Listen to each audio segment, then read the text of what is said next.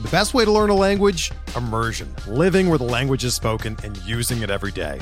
But if that's not in the cards this year, you can still learn a language the second best way, and that's with Babbel. Be a better you in 2024 with Babbel, the science-backed language learning app that actually works. Don't pay hundreds of dollars for private tutors or waste hours on apps that don't really help you speak the language. Babbel's quick 10-minute lessons are handcrafted by over 200 language experts and help you start speaking a new language in as little as 3 weeks. Babbel's designed by real people for real conversations, and their tips and tools are approachable, accessible, rooted in real-life situations, and delivered with conversation-based teaching, so you're ready to practice what you've learned in the real world. Here's a special limited-time deal for our listeners. Right now, get up to 60% off your Babbel subscription at babbel.com/Blue Wire. That's 60% off at babbel.com/Blue Wire, spelled BABBEL.com/Blue Wire. Rules and restrictions apply.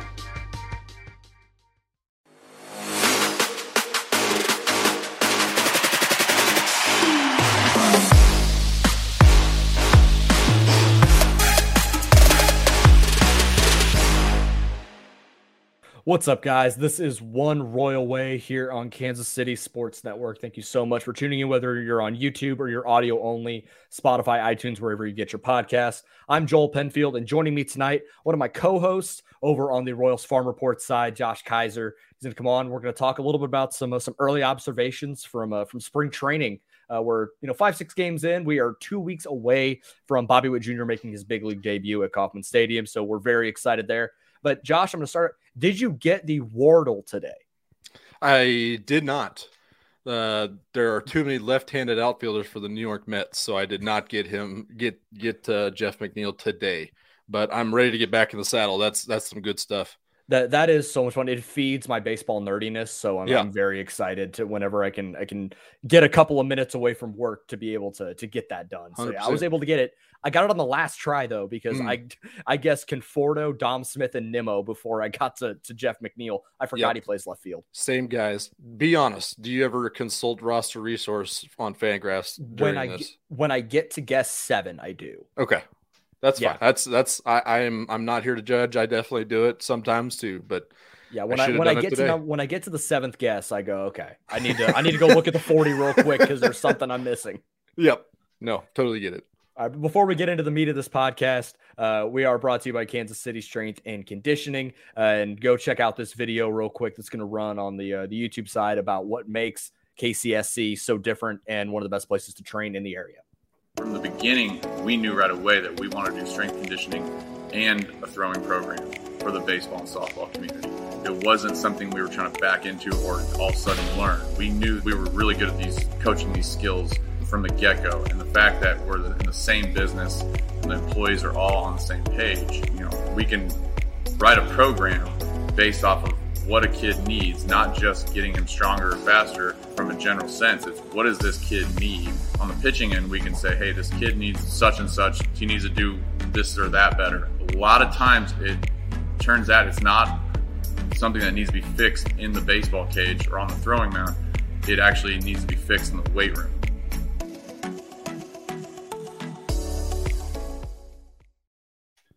Can't thank them enough for sponsoring this show. Be sure to go check them out down in Homefield or Homefield in Olathe if you have a baseball or softball player that needs a place to train. Josh, we were 6 games in. The Royals have won 5 of them. They tied 1, so they have not lost yet. Still undefeated on the 2022 season, as if that means anything. What are just some of your early thoughts on just what you've seen? We can talk about individual players here coming up in a second, but just overall thoughts about watching professional baseball again. Love it when I can watch it. They're still trying.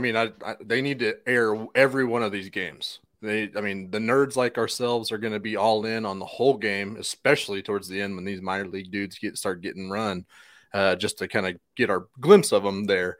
But just to see a baseball back just makes my belly full of goodness and gets my baseball fix on point. So happy to have it back. This is just such a great time of year for sports. You have March Madness in full swing. Sweet 16 is going on right now as we're recording. Spring training is getting into full swing. Like I said, we're 2 weeks away. And if you're a golf guy too, Opening day is the same day as round one of the Masters. So that is going to be a day where I can guarantee most work isn't getting done in most places around this country. But I digress. It's going to be a ton of fun. We got a lot of guys, that are getting run, but a lot of young guys. And that's where I love the beginning of spring training too, because you get a lot of non-roster invitees. You get some young players that are going to get a little bit of run in big league camp. They're not going to be there the whole time, but you're getting a taste of what they can do, getting a couple of bats here and there. And that's why I wanted to get you on tonight to talk about this, because it's a great intersection of our two shows, One Royal Way and Royals Farm Report, because we have a lot of these guys that we talk about specifically on Royals Farm that you're going to hear more about as the season goes on. But they're in big league camp. They're in these big league games, even if they're getting at bats against similar double-A pitching down in the 6th, 7th inning. It's still big league camp, which is important for a lot of these guys and gives the big league staff an opportunity to look at them and go, hey, maybe this guy is going to help us sooner rather than later. One of the main guys that, even though he was a non-roster invitee, I think it's a foregone conclusion that he's going to not be on the, he will be on the 40 here very soon. Bobby Witt Jr. has been awesome this spring, playing a lot of third base. That's where it seems like he's going to play. Alec Lewis talked about it, that one of the early infield practices, it was Witt at third, Mondesi at short, Nicky Lopez at second, and then Carlos Santana at first. I think that's a pretty good indication of what the starting infield is going to look like when the Royals play Cleveland on April 7th. I mean, I don't know if you can say enough good things about what he's been able to do and the home runs he's hitting, the way he's playing third. I mean, it's plus defense at the corner infield position. He's going to be that good at shortstop whenever he gets the opportunity to play there as well. I can't wait. And with some of the moves that the Royals have seen these other teams in the American League Central make, with Correa going to Minnesota, you got Baez, going to the Tigers. The White Sox are one of the top 3 teams in the sport right now.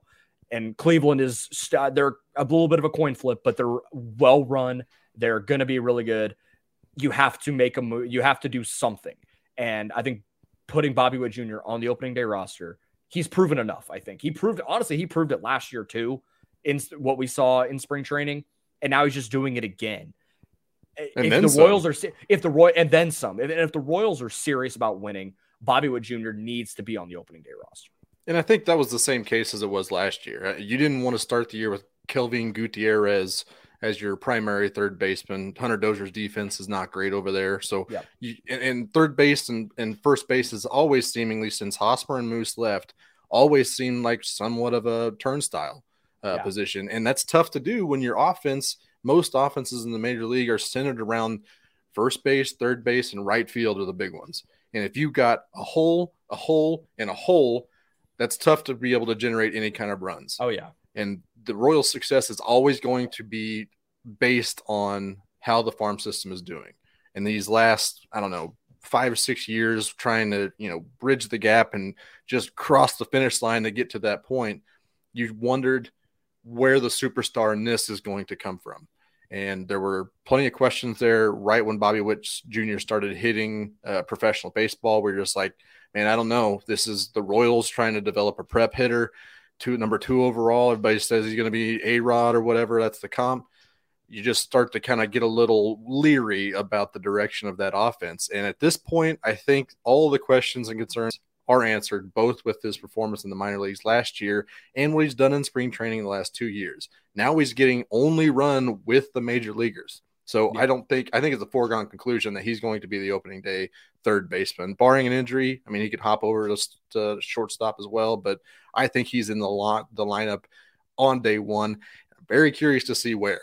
Today he was in the 2-hole, where Nicky usually is. I kind of really like Nicky down there in that 9-hole to kind of be that second leadoff hitter. Exactly. But having Bobby Witt in that 2-hole not only protects him a little bit to get him some fastballs to throw to him, but it also really should be setting the table for Salvi or Carlos Santana or one of these dudes that are supposed to be run generators, like we talked to Vinny about on the Royals Farm Report podcast. So you got run scorers and run producers, and I think setting the table with Witt in the 2-hole for now until he becomes A-Rod, I'm all in on it.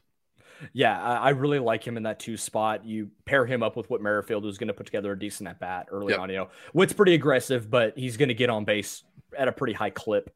and you can put hit and runs on with those guys. You have two guys with plus speed. I think Bobby might even be plus speed. Yep.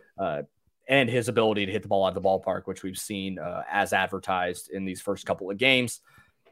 As long as it was on, the camera was on. Right. Not like today's, which I'm furious about. Hey, it was still a tank. You could see where the people were running out in left center on the berm there. When you hit it that far, I think in the clip too, Bobby was he's barely out of the box, and the pitcher's already asking for a ball. Yep. He's like, all right, man, let's go. He didn't even turn around to look. At least the left fielder gave him a courtesy jog. That was at least nice. That one was piped too. The one he got into, was it yesterday or the day before? It was inside in on his hands. He got his hands out in front and got it out. This one looked like it was just meaty. So center cut. He doesn't miss it. Ryan said it right before he hit his first home run, where he said he doesn't miss his pitch, and he got it and turn and burn home run. Yep. I'm not going to put too much stock into 10 at-bats. And that's what I think is important to understand here is as we're talking about this, it's such a small sample size over 6 games, and it's 10 or 11 at-bats. I think the most on the team is 11. Yep. So these are more just overarching thoughts of what we think is going to happen moving forward. Not a lot of making rash judgments. I don't think about some of these guys. I can irrationally say Bobby Witt Jr. is going to be really good and he's going to be on the opening day roster, and I can tell that. But considering he's the number 1 prospect in baseball, he was minor league player of the year, and he's doing what he's doing right now in the big league club. I think that is a rational enough take that it's not going to talk too much, not going to overshadow too much of what it's not too hot of a take. Right. That's for sure. Saying that he's going to be the rookie of the year, MVP all in the same year, that might be a little hot takey, but maybe I do have a plus 300 ticket on him to be rookie of the year. There you go. I don't see why that. I mean, who's going to get it from him? Yeah, exactly. Adley? Torque maybe. Torque maybe. Detroit. There are some options, but I think if he makes the opening day roster, like I think he will, then he's going to have the inside track. Vegas thinks he will, and I think was he the odds-on favorite when you got him at the plus 3? Yeah, I got you. So the next 2 guys we want to talk about here are the guys that are probably going to make the big league roster. I think at least 2 of them will, or at least one of them will. In Edward Olivares and Kyle Isbell. Olivares has killed it. Yeah, he's 7 for 10, 2 homers. He had 2 yesterday in one of the non-televised games. I mean, I think he's proved enough that he can be a viable big leaguer. I don't think he's an everyday guy, but I don't think he's the guy that's going to go up and down 12 times between Omaha and Kansas City. Yep. What he can provide on defense, I don't know. That's kind of been his knock, is he's not the greatest defender. I don't think it's for lack of trying. I think it's just kind of that athlete is, but he's a good enough athlete that he can turn himself into a decent defender and be a guy that can, you can put against lefties and maybe kind of platoon him with Kyle Isbell, where on a certain day, they're going to kind of mix and match and go. But I think he's proved enough that he can maybe be a guy that gets 250 at-bats, 270 at-bats in a season as a 4th or 5th outfielder. I think Isbell can be the same type of guy, and I think Isbell's a lot better player. And long-term, I think he's going to be a great corner outfielder in Kansas City, left or right field. He's Gold Glove caliber in that spot. Yeah. But I don't think he's ready for a full-on starting spot at this point. He might be by June. And I think a lot of that is predicated on, honestly, so many of the dominoes are predicated on whether or not Adalberto Mondesi gets hurt. Yep. If he gets hurt, then you can slide Witt to short. You can bring Whit Merrifield in from the outfield, mix and match and go, and you can get Isbell and Olivares in the lineup more. Yep. And I'm not trying to wish injury upon a guy, but it's just part and parcel what you get with a guy like that. He gets hurt a lot. It's a foregone conclusion almost every year. It's like he's going to miss 60 days or 60 games. It sucks because he's such a great talent, but you just can't rely on him to stay healthy. So I don't know long-term what his role is going to be, but if he's a starting shortstop, if he can play 150 games, then the Royals are in pretty good shape because the talent's obviously going to win out there. Yep. But what do you think about the Isbell and Olivares and where do you think they stack up right now? I'm happy that they're getting the run that they are. Olivares seems like he hasn't gotten much run with the major league teams. I didn't see with his quality of pitching that he's faced so far, but he hasn't struck out yet. No walks, pretty free swinger seemingly. But I don't know what else you need to see that his bat is major league ready. And like you said, the defense seems to be the key here. And the guy we just spoke about, Bobby Witt, is kind of the one that may have taken a couple at bats away from him. being, having him at third and then shifting Merrifield out to right field. You also got Dozier in the mix where if you need, he's going to be kind of a utility guy at first and probably right field more so. So it's good to have options. I agree. I'm a big Isbell guy. He's also doing really well. I think he leads the team in OPS actually last I saw. Like I think he struggled a little bit today. He's down 962. Yeah. Now, again, it's 2 hits tomorrow and his OPS is like 1.3. Right. So to be fair, like Edward Olivares' OPS is 2.3. So, right. Yep. What are you going to do? Only is what it is, right? Well, I think the difference between Isbell and Olivares is I think Isbell can play center field. I don't think Olivares can. I agree. And I don't think Isbell, he'd be fine in center field. Mm-hmm. Do I think he'd be stellar? No. Yeah. I think he'd be a great corner outfielder. But like you go to Yankee Stadium, you can put Edward Olivares or Kyle Isbell out there in center. He can hang around just fine. Yeah. Playing in that Cracker Jack box of a stadium, I think he'll be okay. You want his left-handed bat in that lineup to try to hit 314 down the line. Exactly. If he's going to hit a dinger and got a good shot at it, it's going to be in that stupid stadium. But the other thing I liked about his is he's got 3 walks and granted 4 strikeouts, but that tells me he's going to get deep into at bats, and that's not necessarily a thing that the Royals do. Yeah. Even with Carlos Santana, his walks went down last year. His strikeouts went up, I believe.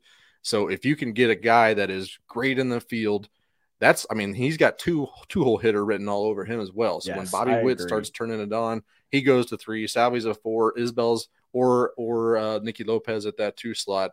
I think that's pretty solid. And I do like the fact that he's getting the run that he is. Shows that they have a little bit of faith in him to be able to get run with the major leaguers, to get a test against those guys. And it also they don't have to extend Andrew Benintendi because they kind of have the same dude. Maybe a little bit better defense, maybe a little less contact than Benintendi does, but you don't have to go out and give Benintendi $15 million a year for 4 years. You can, if that's the way you want to go, but you don't have to because you have Kyle Isbell, kind of the same dude, still be able to produce similar to level, I think, in the long run, and you don't have to pay him that much. So I think you could still go sell Benintendi if they're sellers at the deadline, then you can probably get a okay haul for Benintendi depending on what he's doing. So I think that also frees up the long term for left field if Isbell's producing on this level. Yeah, absolutely. So then the next 2 guys I want to hit on here. One of our favorite guys for sure. The 2 left-handed hitting first basemen, they're going to be getting time in AAA between Nick Pratto and Vinny Pasquantino. Vinny's gotten a couple of starts, or at least one for sure. He's 3 of 8 with a couple of walks, hitting 375 with a homer.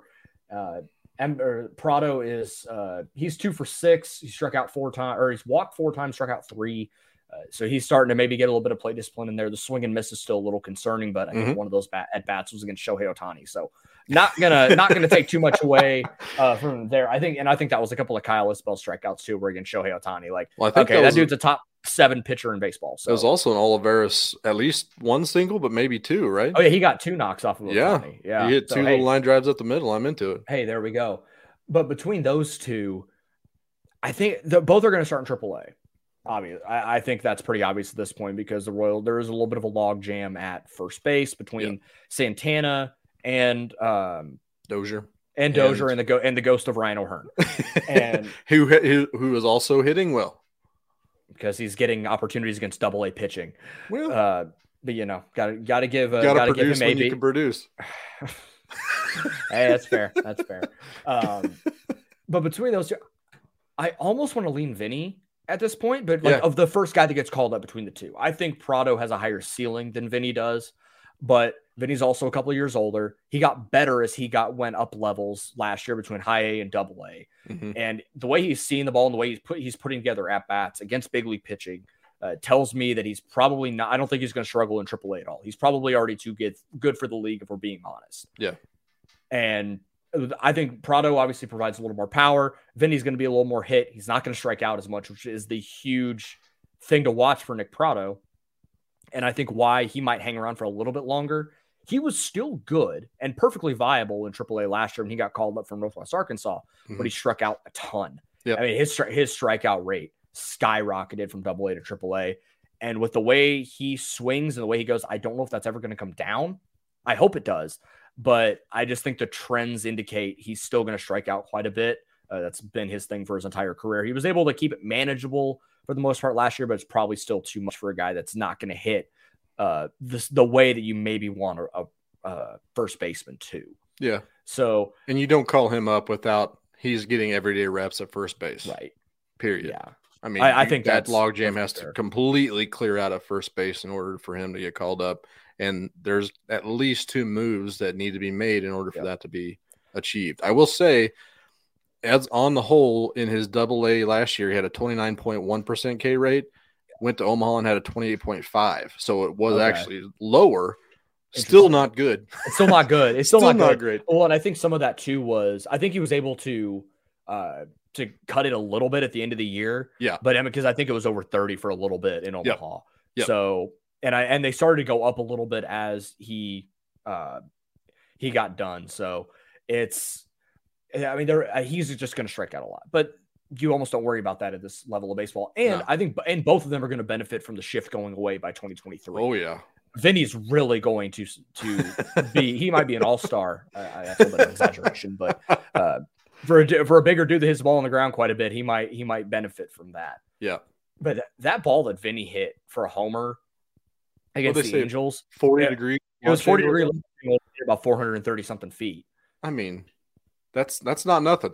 That's not nothing I don't care at all. who it's off of. That is an all-power home run.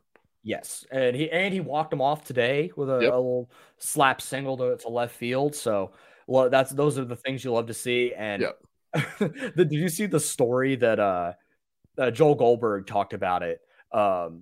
That Zach Greinke, I guess they interacted in the locker room. They were talking to Vinny, and he goes, if you would have told 10-year-old me I'd be sharing a locker room with Zach Greinke, we did Sudoku together. It was unbelievable. It was unbelievable. And if you have listened to any of our interviews over on the Royals farm side with Vinny, you can just hear that is 100% something he would say. Yep. I can't wait for him to come to Kansas City because I guarantee you he's going to be a fan favorite. Because not only is he going to be good, but he's got the type of personality that's infectious that people are just going to gravitate towards. Yeah. And even casual fans are like, no, I like that guy because he's just that type of dude. Yeah. And I think there was a lot of speculation back when they were talking about the Montas trade that, hey, Vinny's great in the minor leagues. Nick Prado is obviously the first baseman of the future. Just throw him on this deal with Montas. And I was not ready to do that. I don't think that Dayton Moore or Piccolo would do that. I think he's got the intangibles. We talked about it a few times on this on the Royals Farm Report podcast, that he's got the intangibles, the leadership ability, the ability to be the glue guy in the locker room that I think just absolutely is what Dayton Moore dreams of when he goes to bed at night. So I don't see him not being in Kansas City when he's major league ready.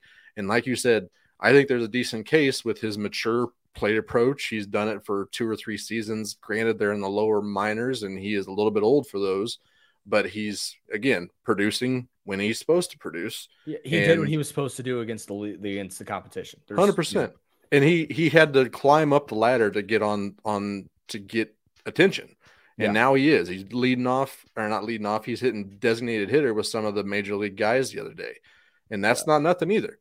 So Pipeline had him number 5. Yeah. Which is unbelievable for a bat first, bigger first baseman with not a lot of athleticism. That's a big deal. I think that says a lot about where not only the Royals see him, but people outside the organization see a guy like Vinny. Yep.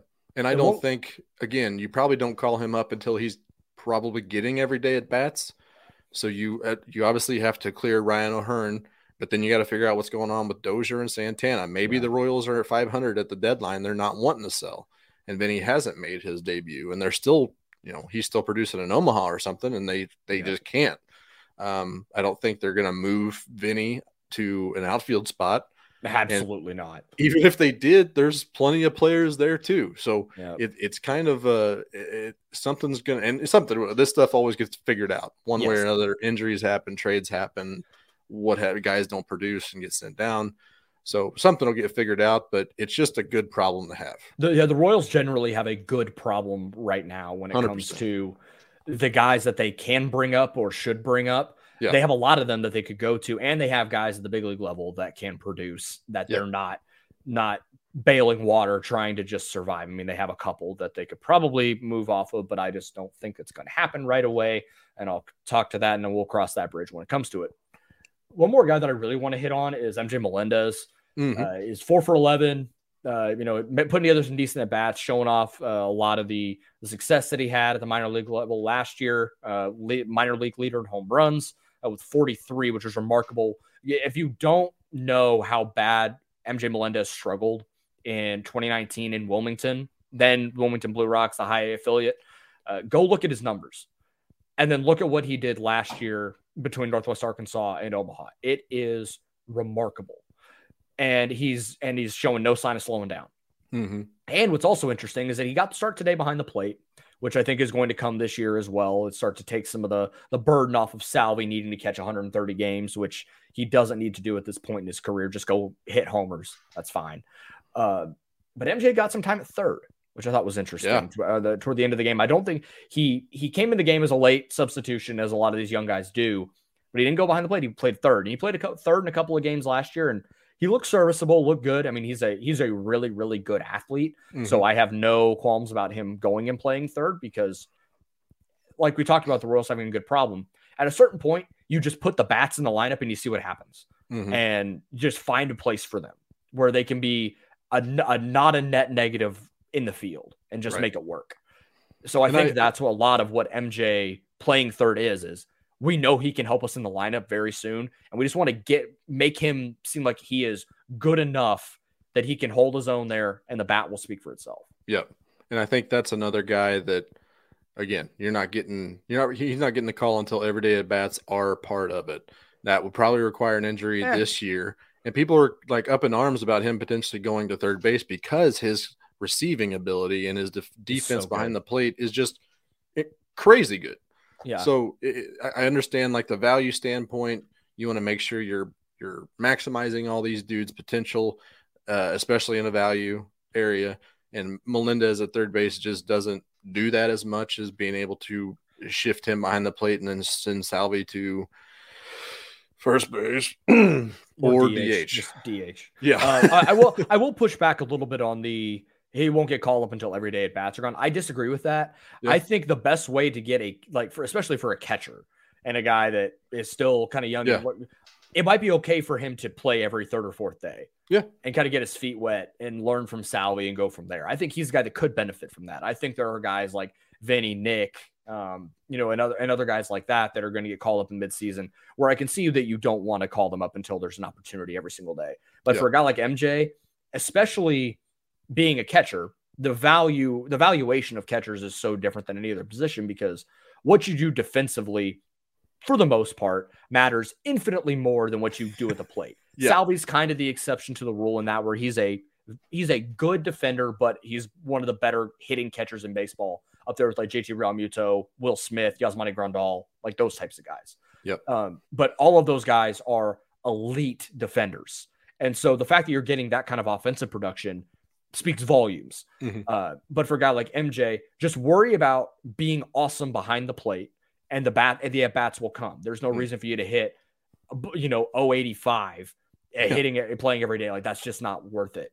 But I think for him to be a catcher and can play every once in a while, get used to it, so that I think by 2023, he's your everyday catcher or close to it. You can start, Salvi can catch 40 to 50 games, for the most part DH, and that's the transition that can take place. Yeah. Because MJ is that good behind the plate. He can be your everyday catcher by within a year or two, and you can coexist with Salvi in the lineup as well, just hitting tanks at DH.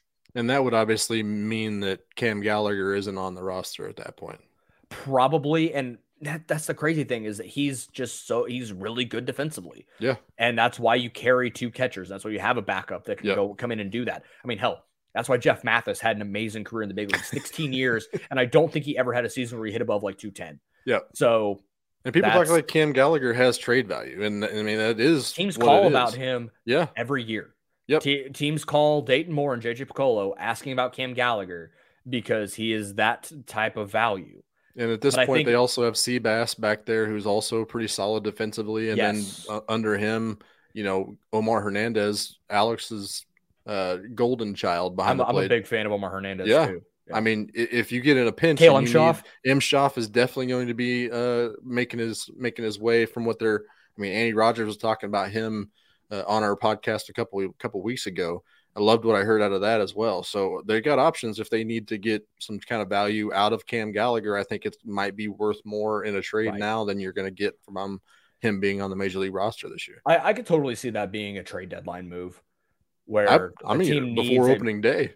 Yeah, I don't think it'll happen that fast. Probably not. I don't think MJ is going to make the opening day roster. I do think there still is some seasoning that needs to happen in AAA. Sure. Especially if they do want to play him at third more. Yep. Then or corner that's outfield. a perfect opportunity to do it. Yeah. And because I don't think there's many people stopping him getting at bats at third base right now on AAA roster that I can think of. We're driven by the search for better. But when it comes to hiring, the best way to search for a candidate isn't to search at all. Don't search, match with Indeed. Indeed is your matching and hiring platform with over 350 million global monthly visitors, according to Indeed data, and a matching engine that helps you find quality candidates fast. Ditch the busy work. Use Indeed for scheduling, screening, and messaging so you can connect with candidates faster. Leveraging over 140 million qualifications and preferences every day, Indeed's matching engine is constantly learning from your preferences, so the more you use Indeed, the better it gets.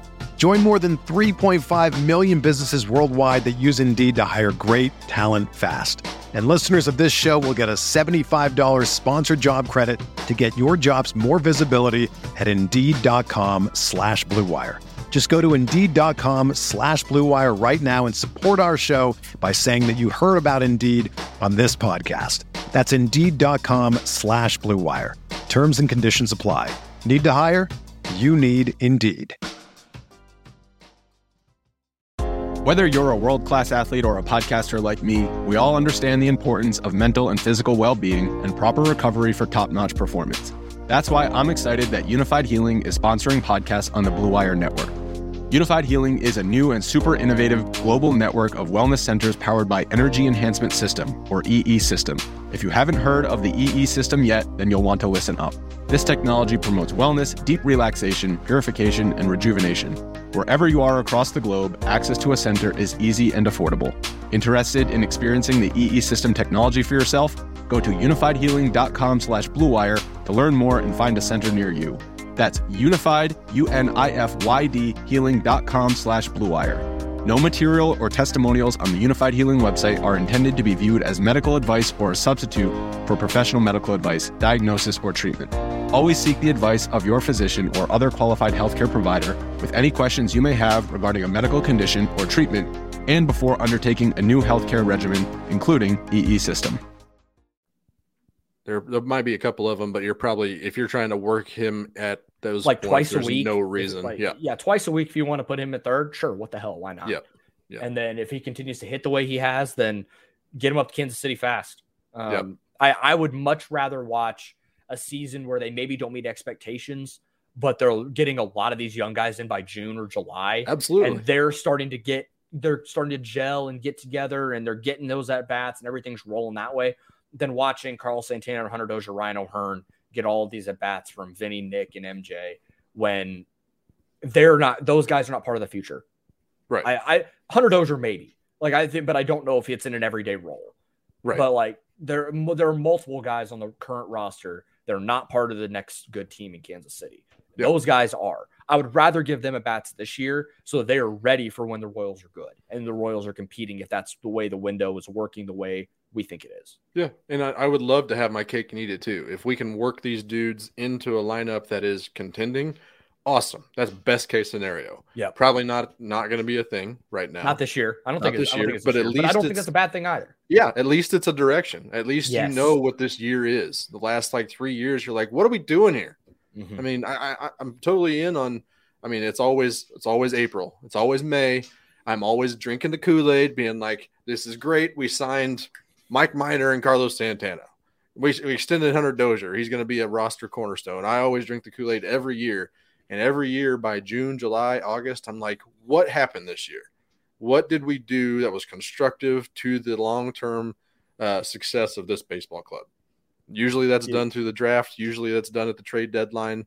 but it's always up in the air. It's always a mystery. And if we're working young guys into a lineup that loses 72 games, fine. That's fine. We're grinding teeth, we're cutting teeth, we're going, we have a direction, and it is what it is. So if you're audio only, you don't see this, but if you're on YouTube, you see me wearing the Baseballism Ken Griffey Jr. So I love the Royals, but the Mariners were my first love when it comes to baseball. And I was 4 when the Mariners won 116 games in Ichiro's first year. I bought in. I was all in on the Mariners, all in on baseball, and I've watched 20 years of futility since. So I think that made me a very cynical human being when it comes to sports very early on. Like, I was jaded from a very early age because I bought in, and then it's been awful since. So I think that's what makes me kind of have some reservations about what I see at any year, no matter how good the Royals, Mariners, Chiefs, Oklahoma State are. I'm like, we'll see. And then I did buy in last year, and that did not. It did not. I can't remember how many games I predicted them winning. I think it was like somewhere between 83 and 86. They didn't get there. No. I remember having that cocky tweet on May 1st. Hey, the Royals have the best record in baseball, and then we watched what happened in May. Yeah, and there we go. Not good stuff. But I will say, this roster, in my opinion, should be better than last year's 74-win team. Should be, I think. Totally. Legitimately. Absolutely. That doesn't mean – I'm still thinking somewhere between the 70 and 82 win games, 78 and 82. That's where I'm at right now. And that's kind of me being conservative here. So I think 500 is totally within reason. Sure. As it should be. Yeah. It should. At this point in where the Royals want to compete, 82 wins should be where they need to be at. Yeah. Or 81 wins, I guess. And that's fine. I'm good with that range, especially if we get there by playing a lot of young guys and figuring out who's what. If Mondesi can stay healthy relatively, that's another big thing. So if we can accomplish a few things this year that we've already discussed, then I'd be fine with how this year goes, no matter what. Just scrolling down a little bit, I just saw Hunter Dozier's hitting 455 early on this he year, is. so that's nice. Yep. I said I don't think he's an everyday player on this team at this point, but he could be a very valuable bench player. Which in his extension was not much. No, they could legitimately release him, and it will not hamper them very much at all. No, and I think for a guy like him, he got hurt last year. He had that thumb thing, where he was hurt, and they knew he was hurt, but then he kept playing when it was ugly, very, very terrible. Yep. And then he came back by July, and then he got healthy and actually started hitting and looking like the 2018 or 2019 Hunter Dozier that was good. And what looked like a valuable piece of a team moving forward. So if he can turn into that type of guy, he'd be like 85% of 2019 Hunter Dozier. Cool. Yeah. Great. Then 100%. We're in good shape. Any other position players you want to talk about before we move on to pitchers? Not really. I think in general, the bats have been great. There's not that many dudes outside of Jacoby Jones who are not hitting well, not doing what you kind of want from them. Granted, spring training in Arizona is all about the hitters anyways, so I'm not getting too hyped up about that. I'm not driving the Hunter Dozier MVP train like I did last spring, but it is good to see every one of those hitters that you want to see do something are doing it. So I am very in on the position players in this roster that lineup being a lot better than they were last year. Absolutely. So moving over to the pitching side, I'll just say this, and we don't have to talk about Greinke for too long because that's just one start, but it was cool and it looked good to see Greinke back wearing that KC cap. Yeah, 100%. I mean, no strikeouts. I don't know how many strikeouts he's going to have this year, but 3 scoreless innings, two hits, 1 walk. I think he'll go out and give you 6 almost every game. Yeah, I talked about it with Tucker last week that he kind of is going to fill that Mike Minor role of you're going to go out and throw until your arm falls off. But he threw 170 innings last year. I have no reason to believe that he can't do it this year. And what was interesting, and these guys are still ramping up, and he hit 90. Yeah, he did. Well, I can't tell you the last time he hit 90. I don't think he did maybe at all last year. I think he was throwing 87-mile-an-hour fastballs with 87-mile-an-hour changeups last year. So, which I love, by the way. Yeah, I don't know how you get away with something like that, but I love it. It's Zach Greinke. I don't question many things with him because it's just Zach Greinke. I think I saw Lynn Worthy talk about his range of velocity yesterday was from 68 to 90. It was 60. Like one of those curveballs was 66. I love it. Give me all the emphasis. Okay, because we're immature children. Over under 13 and a half 69-mile-an-hour curveballs. Oh man, give me the over.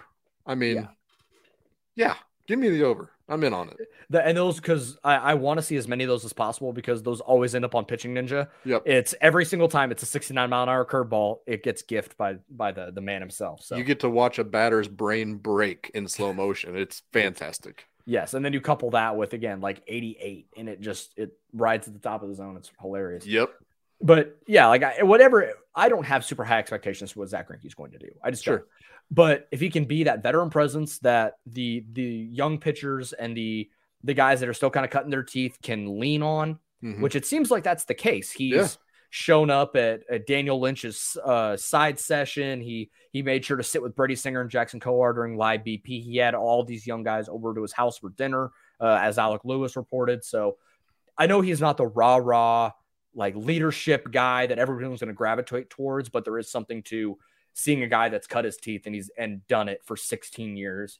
Like, that matters to a lot of these guys, I'm sure. And these are guys that grew up watching Zach Greinke. They were 10, 11 years old when he was winning the Cy Young in Kansas City. So, or even maybe a little older than that, but still. Like, math is not important. No. I mean, I was 2009. I was 13. Yeah. Yeah. I was 12, 13. Almost graduating college. So, Yeah. We were basically on the same emotional intelligence level between you and me on that year. But when I saw the Greinke signing, I was pumped because it did seem like he could be that strong veteran presence in that locker room. And I know his personality doesn't really scream it, but you do see him, like, prior. He was talking to Verlander. He was talking to Garrett Cole. He was talking to these dudes, trying to, pick their brain about grips, how they kind of go about their sequencing, and how do you spider tack? Well, I don't know about that, Joel, but he was at least getting strategic little nuggets that I guarantee you trickle down into these young pitchers. And the fact that he is embracing it as much as Zach Greinke would embrace it is really cool to see. The next thing I thought was, how are his personality and Brady Singer's personality going to coexist? That's going to be interesting. And I think we are going to get we're going to get some sort of funny memeable picture of, like, some sort of juxtaposition of Greinke just sitting there crisscross in the dugout and Brady Singer losing his mind. We're going to get, especially if, like, there's a rain delay or something. Yep. And I'm here for it. I love Singer's fire. I love it as long as he can harness it and it doesn't implode on him. That's the key. I love it. And the fact that Singer is already being like, I mean, he just tells you the truth. The God's honest truth. And he's like, it's refreshing. It's really cool. Nobody's blowing smoke. But I could also see that getting really under somebody's skin if they're on a 105-degree day and in late July, you just got blown up in 3 innings pitched, and you come in, you see Zach Greinke being like, so you didn't pitch very well today. It's like, yes, Zach, I didn't. And just completely losing his mind. So, I mean, I could see that happening, but the fact that I feel like you said, the respect is there for Singer. It's not like another, like a 27-year-old. Brad Keller's not going to come give you that type of, honesty. Yeah. So the fact that it's Greinke, I feel like these pitchers are going to respect him whenever he is that honest. And I mean, these guys are already very vocal about how awesome it is to have him in the clubhouse. So I'm very interested to see. It feels like he's going to be a way more into that mentor role than Mike Minor maybe was. Totally. So now let's talk about some of those the young pitchers. I say young, but, like, you guys are all going to their second, third year in the big leagues. But comparatively, like, we would still refer to them as the young guys because they're still kind of getting their feet wet in the bigs. Yep. I thought Jackson Kowar looked really good in his start. I think he gave up a home run or gave up a couple of hits, but overall, like, the pitchability looked nice. His fastball runs up into the upper 90s. Yep. I think he said he was around 97. But the way he was able to pair that with the changeup, his changeup is amazing. It's one of my favorite pitches in all of baseball. 4 punch outs in 2 innings. That's really nice to see early on. I don't know if he's going to make the big leagues to start, but he's also, he was too good for AAA. So I think this might be a scenario where they just put him in that 4 or 5 spot and just let him kind of figure things out. I think that's a perfect time for that. Singer looked okay. I wasn't overly impressed, but it's hard to take away from 2 innings of one spring training. His first one. First one, yeah. Like he was, but it's kind of a microcosm, at least early on, of what we've seen from Brady Singer. His fastball is all over the place. And obviously he gets some ridiculous horizontal run with it, but he wasn't able to spot it anywhere. Threw a lot of sliders. It looked like he was making a more concerted effort to throw his changeup, which he has to do. If he's not going to throw it, then just put him in the bullpen and let him go sinker slider. But you cannot be a 2-pitch pitcher as a starter. So if he's going to make that more concerted effort to throw the changeup, then I'm willing to buy in a little bit. And he was getting some really, really bad swings and misses on that slider of that game too. Yeah. So it is interesting that people know that he's more or less a 2.5 pitch pitcher. Yeah. And his slider is still good enough to not matter. You gotta leave at least a little something to the imagination when it comes to pitching. So, and you got to paint. You cannot be wild. You got to have control of it. It's just, you can't get by with that period, but especially if you can't locate a fastball. The one thing that does concern me a little bit about Brady Singer is he looks terrified to throw to the bases. I'm not going to say it's John Lester bad, because John Lester intentionally would spike the ball to first base because he couldn't do it. Yeah. But he goes, and it was a little tapper back to him, and he completely airmailed the throw home. That was like an 8-foot throw, it wasn't even close. He was rolling to the right though, so in his defense, it's a tough play for a pitcher, but he should make it. That's what you do PFPs for. You're doing those very regularly on backfields in spring training. Yeah, like that. He had a problem with that last year too. Yeah, he airmailed throws to first base. He did something similar, like where he just couldn't make the throw home, fielding his position. Yeah. And I'm not going to say that fielding your position is the end all be all, but it's a little bit of a problem. Yeah. Now, going back to the Zach Greinke point, Greinke is a Gold Glover.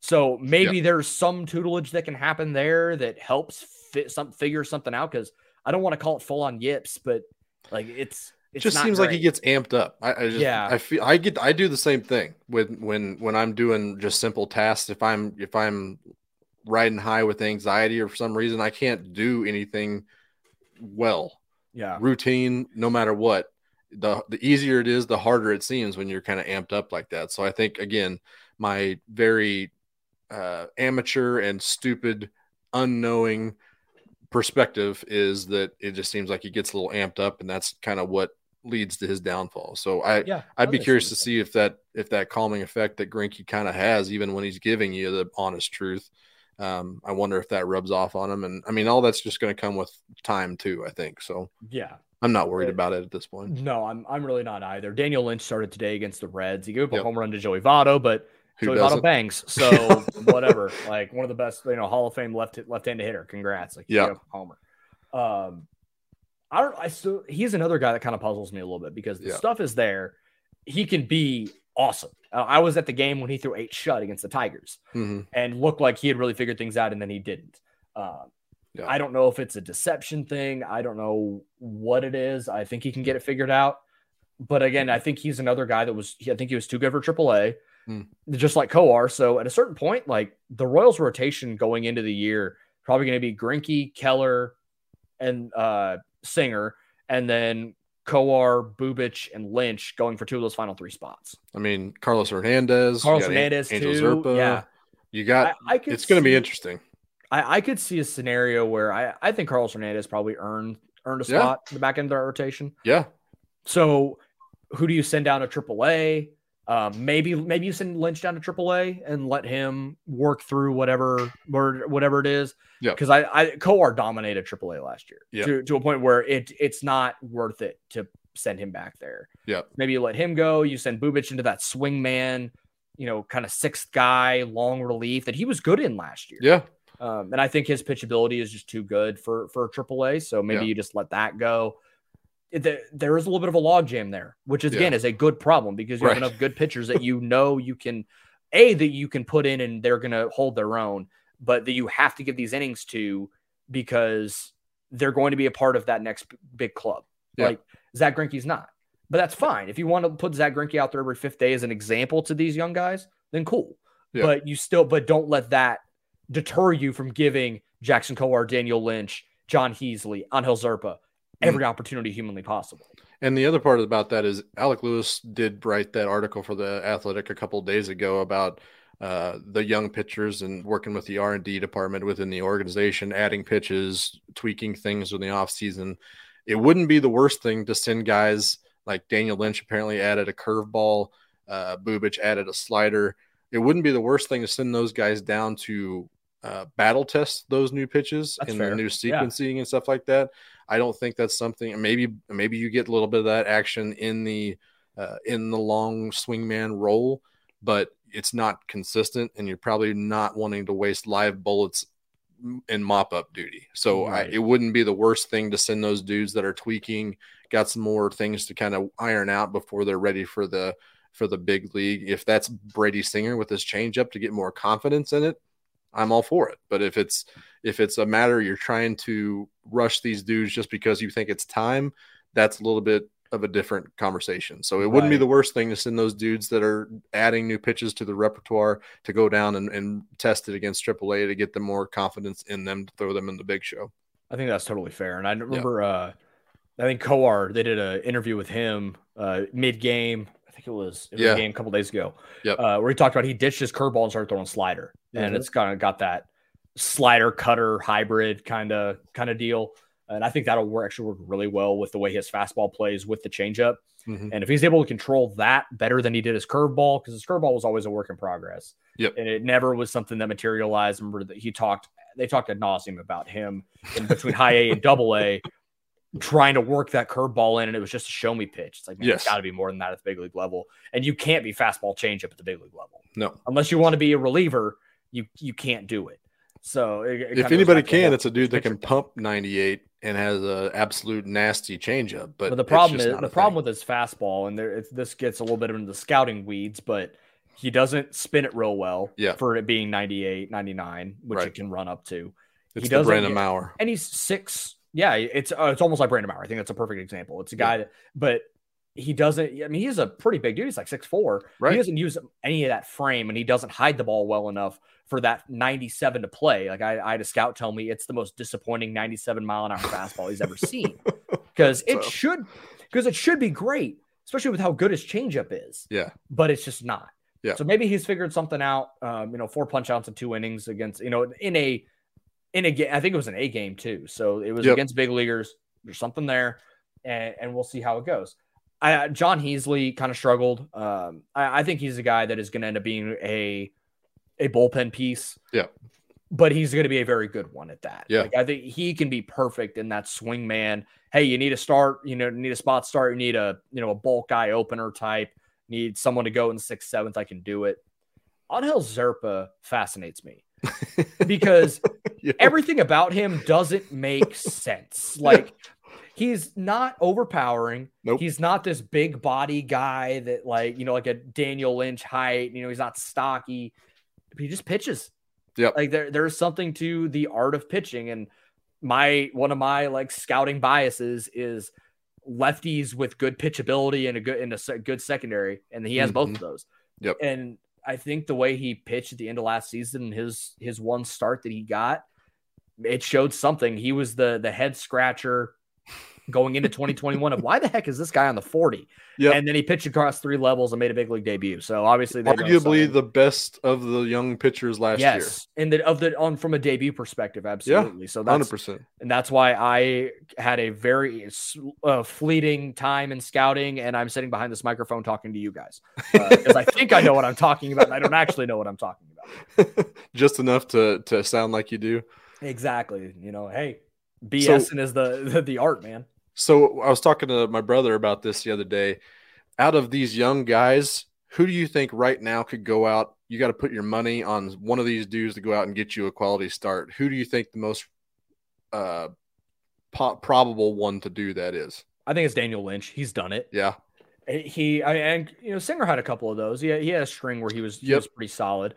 And Carlos Hernandez had that stretch where it was like 3 or 4 starts where he went 5 or 6. Yep. But I think Lynch has the better. I mean, he went 8 shut. I know that Tigers lineup was not spectacular. Sure. But he was awful in his first 3 starts. And then that was his first start back from AAA. So there's something to be said there for the adjustment he was able to make.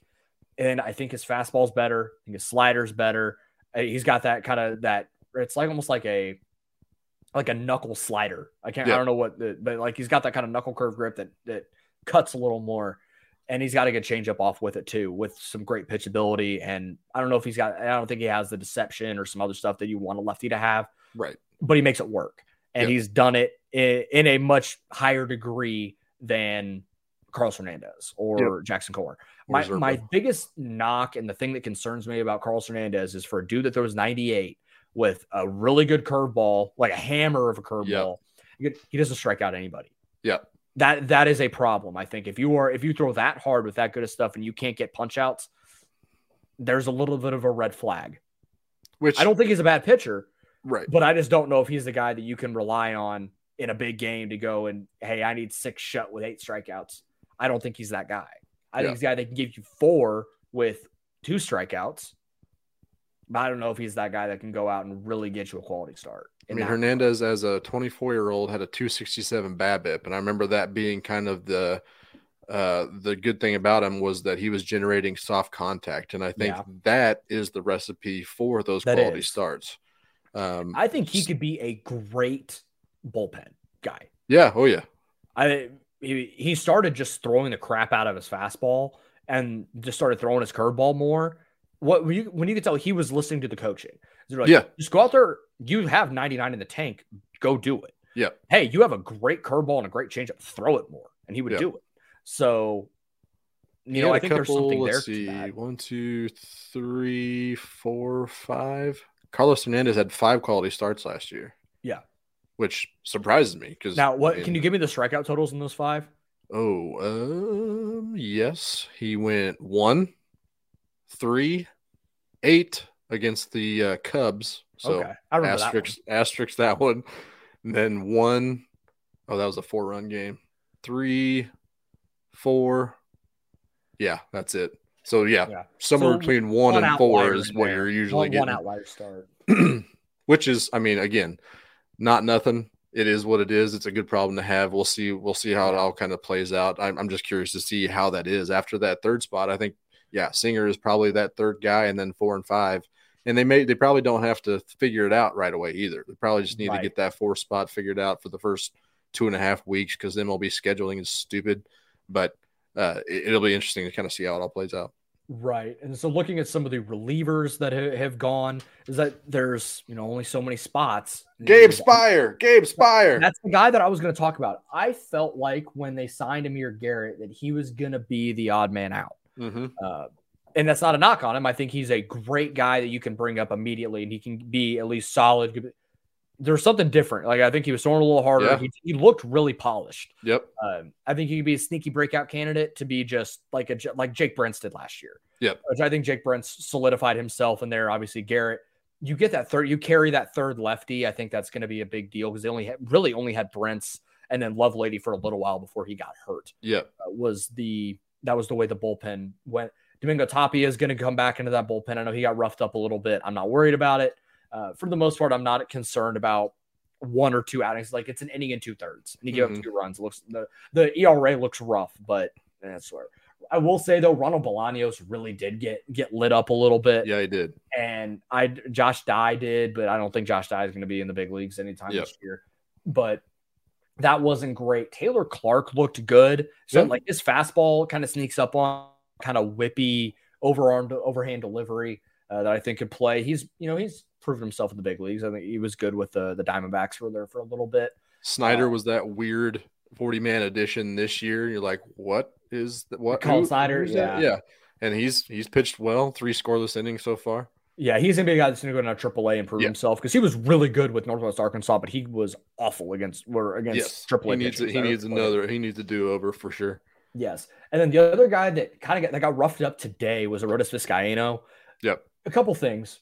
That was probably his first really competitive outing in like 2 years. He didn't pitch in 2019, I think he did pitch in 2019, and they got traded to the Mariners in 2020 and didn't pitch because he had TJ. And he worked all the way back from TJ through last season with the Mets. Never got back to the big leagues, but it's still 97 with some ridiculous sink and a crazy plus slider whenever he's on. Yep. So that type of stuff is too loud for me to think the Royals would wouldn't put him on the big league Yeah. roster. And so it was a minor league deal, but that was when the lockout was still going on. You could only sign guys to minor league contracts. Yeah. So there's going to have to be some shuffling with the 40-man. I think he's going to be on there. Like I said, the stuff is too good. Yep. I think that's definitely in. Like we've talked about with the character side of things when it comes to the Royals, it's not something you often talk about, but in Kansas City, it matters. Yeah. Especially to JJ and Dayton. Yep. And I have a friend that's in the AAA or is in the Mets organization, pitched in AAA last year with Arodys Vizcaino in the bullpen. Said one of the best teammates he has ever had across any level of baseball, college, high school, travel, anytime in A-ball. Like just genuinely like a great dude, great teammate. And when he's on, he's lights out. So Absolutely.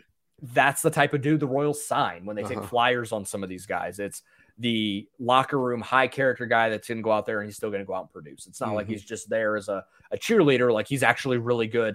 And he has this great charismatic quality in the locker room that matters. Yep.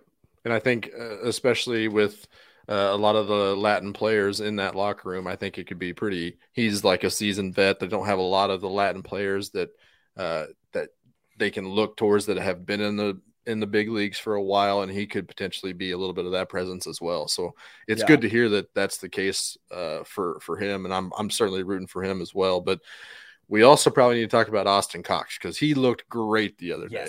Yes, absolutely spectacular. I think he might be a sneaky candidate to get a big league opportunity later this year. I don't think it'll be right away, and I don't know if it'll be a rotation spot. Yeah. But there's just, again, he's got that kind of it quality of just there's something for it's the field of pitch. The stuff is good enough to play, and it's going to tick up if he goes to the bullpen. Yeah. So he was getting some ugly swings. Yes. So, I mean, what they always say, like you need to have 12 or 13 starting pitchers at any given MLB season, and you could absolutely convince me that he could be part of that group. Yes. So I'm interested to see what his year looks like for sure, but he has looked great in spring training in his one outing. So somebody else that I'm going to kind of pay attention to moving forward for sure. Yeah, and what's really nice is we've seen some guys in the Royals bullpen. This will be my last thought, but like you think about the bullpen back in 14-15. Think about the flamethrowers you had back there. It was Prime Holland out there throwing 96 to 98. Wade Davis was pumping 97 to 99. Yeah. Kelvin Herrera was throwing triple digits. Well, you look at the guys they have now. It's Domingo Tapia is throwing 97 to 99.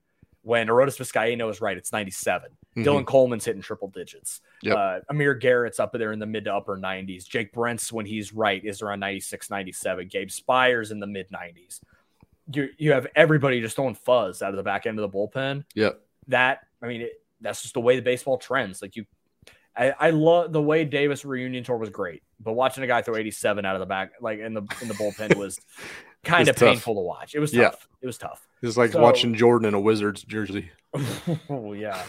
But you forgot old Scoots Magoots. Scotty Barlow is going to be shutting the door on him. Yeah, 95, and he's 94 to 96. Yeah. So there's so many, and Taylor Clark's not too bad either. I think he's 94 to 96 too. So they have guys that can go and get outs and blow up by guys, which has been something we just haven't seen a ton of until last year when I think Tapia was one of the first guys when I went, oh crap, he's throwing 100. Right.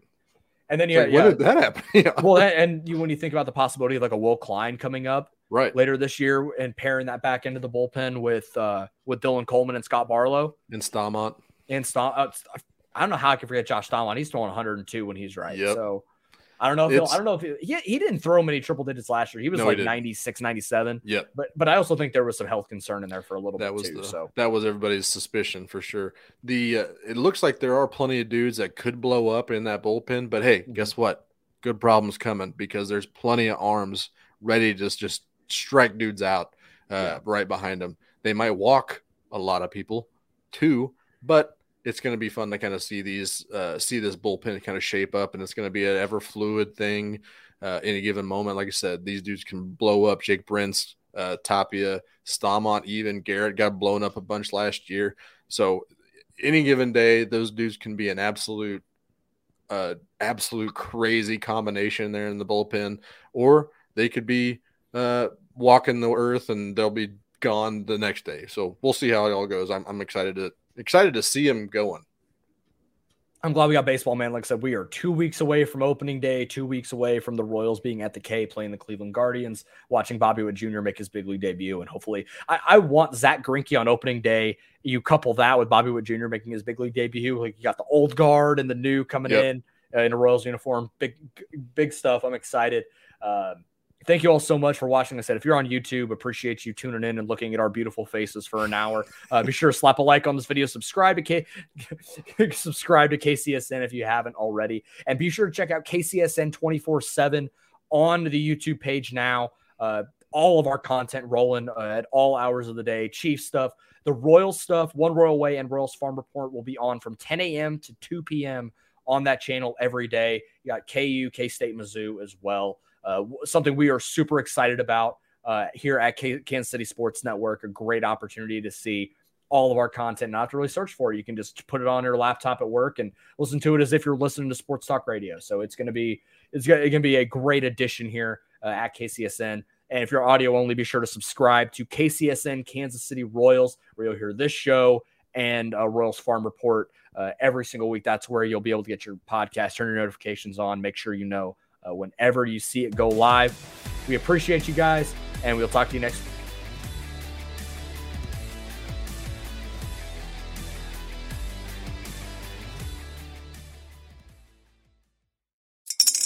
Spring is in the air at Littleton Coin Company, and we want to help you brighten your collection. Visit us at littletoncoin.com all month long to enjoy 15% off your purchase. With a wide selection of coins, paper money, supplies, and more, Littleton Coin Company has something for every collector's taste. Use promo code SPRING at littletoncoin.com for 15% off your purchase all month long. Restrictions apply. Littleton Coin Company. Serving collectors since 1945.